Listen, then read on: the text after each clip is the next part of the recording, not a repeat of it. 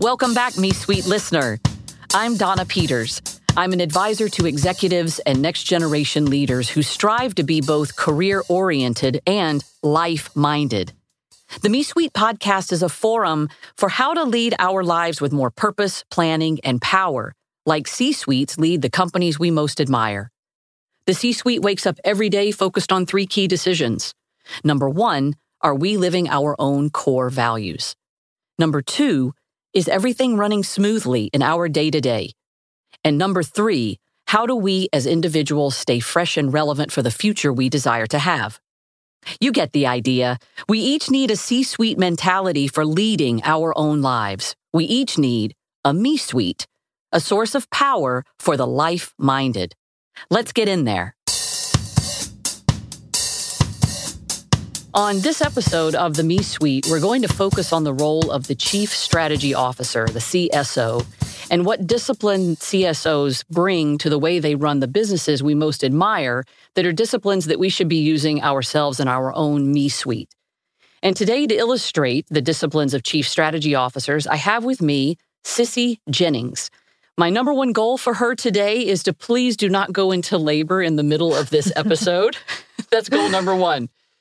Goal number 2 is for us to be hearing about her experiences as a strategy consultant and also as an executive coach. Many, many years ago, I met Sissy for the first time when she was fresh out of school. She had the great trauma, I probably should call it, of working for me many years ago. And the first moment I met her, I thought this woman is going to be my boss. And she will be a wonderful boss, and she should be running our country.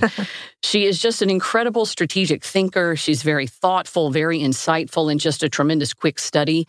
And I think is a great example of lessons that she has learned both as her own strategy consulting career and being an advisor to chief strategy officers of tips and tricks and things that we could be thinking about in our own Me Suite. So it is with great pleasure that we have here today Sissy Jennings. Thank you, Donna. Thank you for having me. So, Sissy, as you know, if you've been listening to some of my other episodes, which I hope you have, I always start out with my sweeteners as asking them about their core values because I believe that it's the foundation of everything. Sure. So could we start off with a little dialogue about what are your core values and how have they been marshaling you in your life? Yeah, definitely. So there are 4 key ones that I have. The first one is family. Second one is responsibility. And then third is achievement. And fourth is personal growth. Oh, okay, good.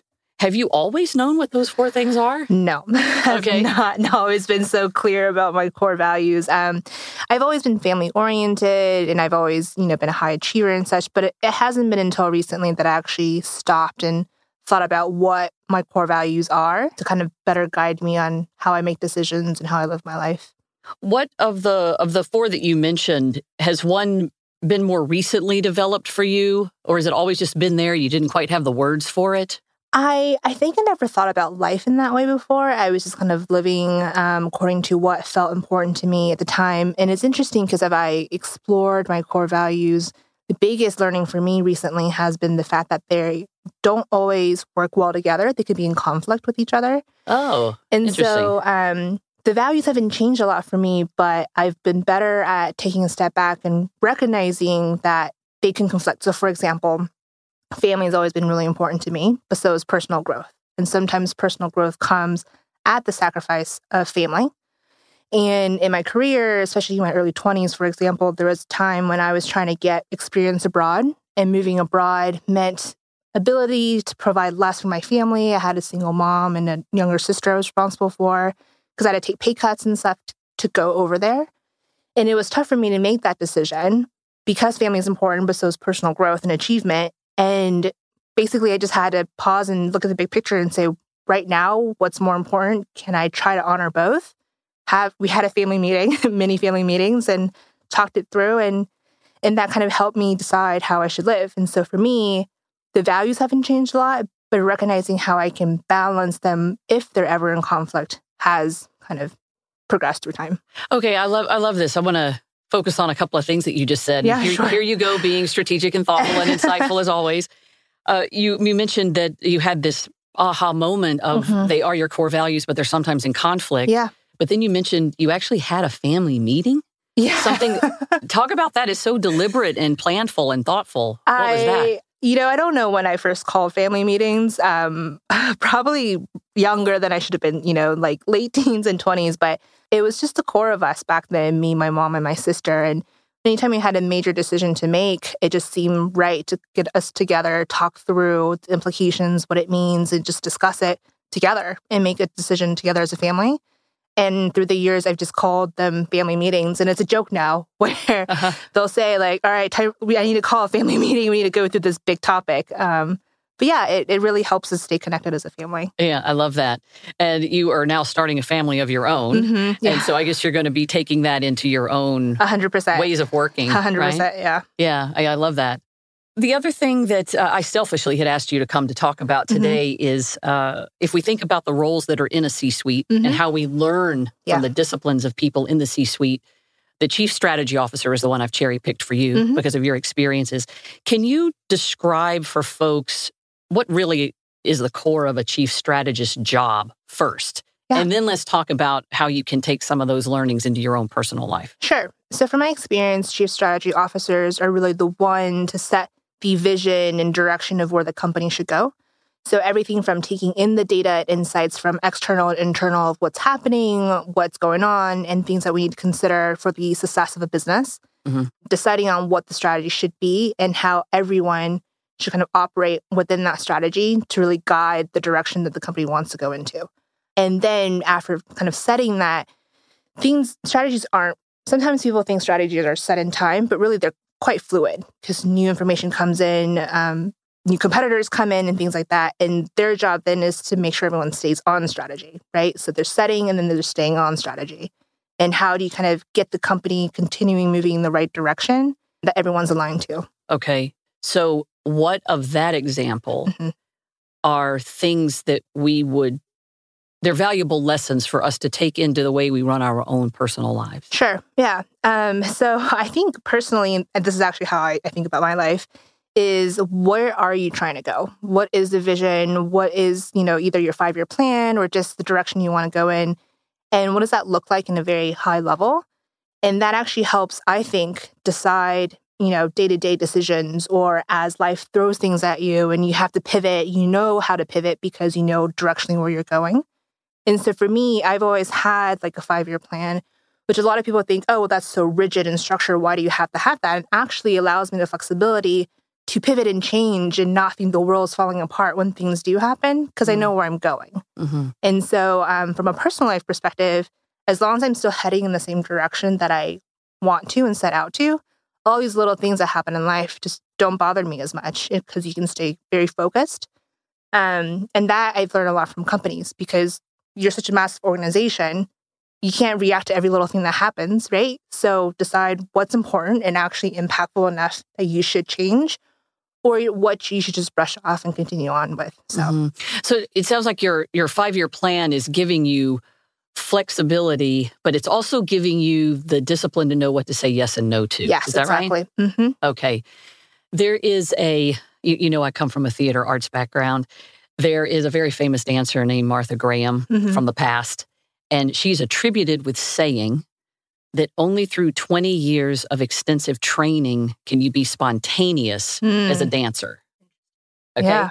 And I kind of think about that with you and your 5-year plan and just the whole chief strategy officer mindset. Right. It's only because you're being so planful can you have the flexibility to respond and pivot, as you're saying. Yeah, exactly. I've tried to explain that to a lot of people, and it's kind of a mind twister, right? Because, you sit there and you plan and you have everything laid out, and everyone thinks you're being super rigid and structured. But if I look back at my 5-year plans, do I always live them out exactly? 100% not, right? Like, things definitely change, but I'm always in the direction that I want to, and I'm always achieving the goals that I want. And then how I get there definitely changes and pivots, but I'm able to navigate that because I have the plan.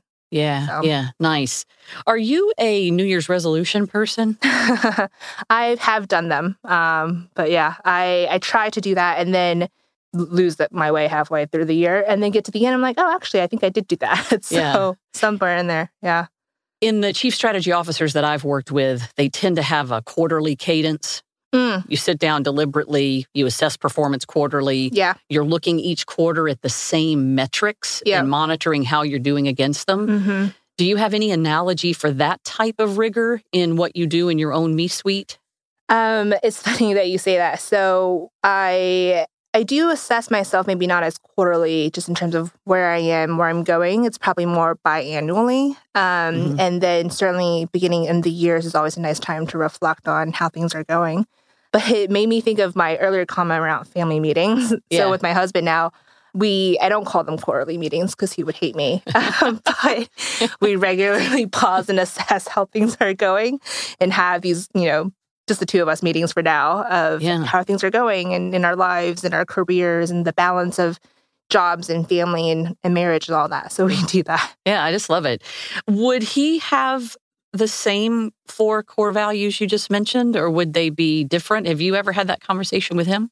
We have, and so family is important for both of us, which wasn't important for both of us when we were getting married. I think I'm probably a little more achievement driven, probably more achievement driven than a lot of people.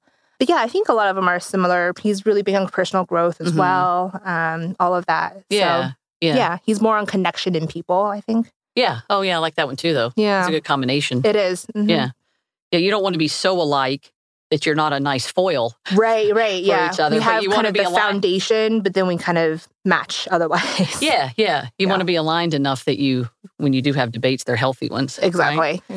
Right. So, Sissy, you know that I brought you here selfishly to talk about the Chief Strategy Officer role inside a C-suite. Mm-hmm. And you know I call my Me Suite guests sweeteners. Yep. As you started to learn more and think about Me Suite as a mindset and as a discussion framework, were there other parts of the Me Suite concept that you have a passion around and wanted to share more advice around, especially with you as an executive coach? Right. Are there other things that you wanted to share? Yeah, just one of the things I've picked up really quickly on executive coaching is just how people don't stop to take the time for themselves and to just do what's really core to them. And this happened to me where I was asked, it was a simple thing where it was take an hour for yourself a day to do something that makes you feel fulfilled and happy. And at first I thought, that's crazy. How can I possibly have an hour to take for myself? But if I don't pause and do that for myself, who will? Right? And I committed to it, and it took a few weeks to get into the habit of it, but really it instilled a discipline in me that has been quite transformative. And I've suggested it to several of my clients as well. Again, it's usually pushback. I don't know. I don't even know what I would do with myself. But that's the point, right? Like, what is that? What is the thing you want to get out of your life? How do you want to spend time on yourself?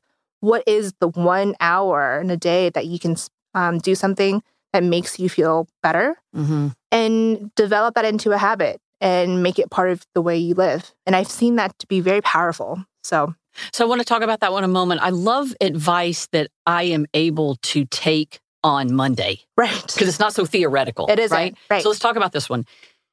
Is the advice that this 1 hour needs to be structured enough that it's the same time every day? No, it's not. It's the mindset that I'm actually going to carve an hour for myself a day to do whatever it might be. It could be taking a nap. It could be going for a run. It could be actually having a lunch break and listening to some TED Talks, whatever that makes you happy.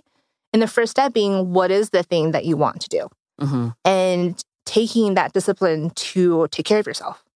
And when you were trying to find this magical hour, did you end up stopping doing stupid stuff? I became more efficient, for sure. Yeah. Okay. Yeah.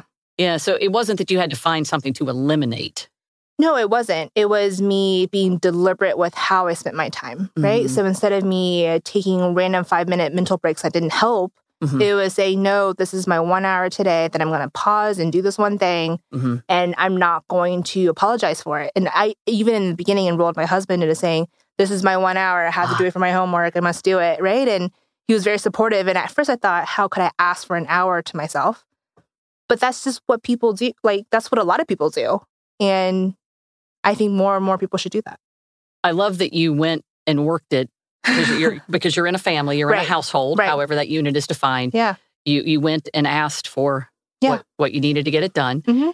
May we ask you what you did with that hour? It actually varied by day. And being the consultant I am, kept an Excel spreadsheet of what I did each day to see if there were any patterns. Nice. In the beginning, there was a lot of napping and sleeping, like sleeping an extra hour, going to bed an hour earlier, things like that. That seems simple, but it makes a difference. Nice. That's how I wanted to use my hour. And then it became, once I felt a little healthier, taking a lunch break and listening to TED Talks, or taking, time off to spend some time with my daughter, things like that. Nice. And I think one of them, was subscribing to the Me Suite podcast. Yes, exactly. I think that was one of them too, wasn't it? Yeah, it was. Yeah. I would like to get your husband in here and talk to him about the transformation he saw when you were getting an extra hour of sleep. Everybody wins, right? Yeah, definitely. Right? Definitely. Okay. Where can people find you in the executive coaching that you do? Yeah, so my executive coaching is actually She Strategies and Coaching. She is my Chinese name, so it's xistrategies.com. And it's nice because I am very focused on empowering women and helping women executives get through various stages of the career. So it's a nice kind of complement of my name and what I do. Yeah, love the name. Yeah, thank you. Yeah, but when you said it, She Strategies and Coaching, is that in an email address, or how would people find? Yeah, sure. The website is xistrategies.com. Got it. Okay. Yeah. Perfect. Okay, well, thank you for that. Yeah. Yeah, thank you for joining me here. So, Sissy, there have been a lot of amazing people that have come in and out of my life, and you are one of them. Thank you. And I really thank you for being here. Thank you. I really appreciate that. It's been fun. Thank you for joining us in the Me Suite. I'm Donna Peters. Subscribe to the podcast. Share ideas for future episode topics. Visit us on LinkedIn, Facebook, and at themesuite.com. That's the-me-suite.com. Suite like executive suite. That's the-me-suite.com.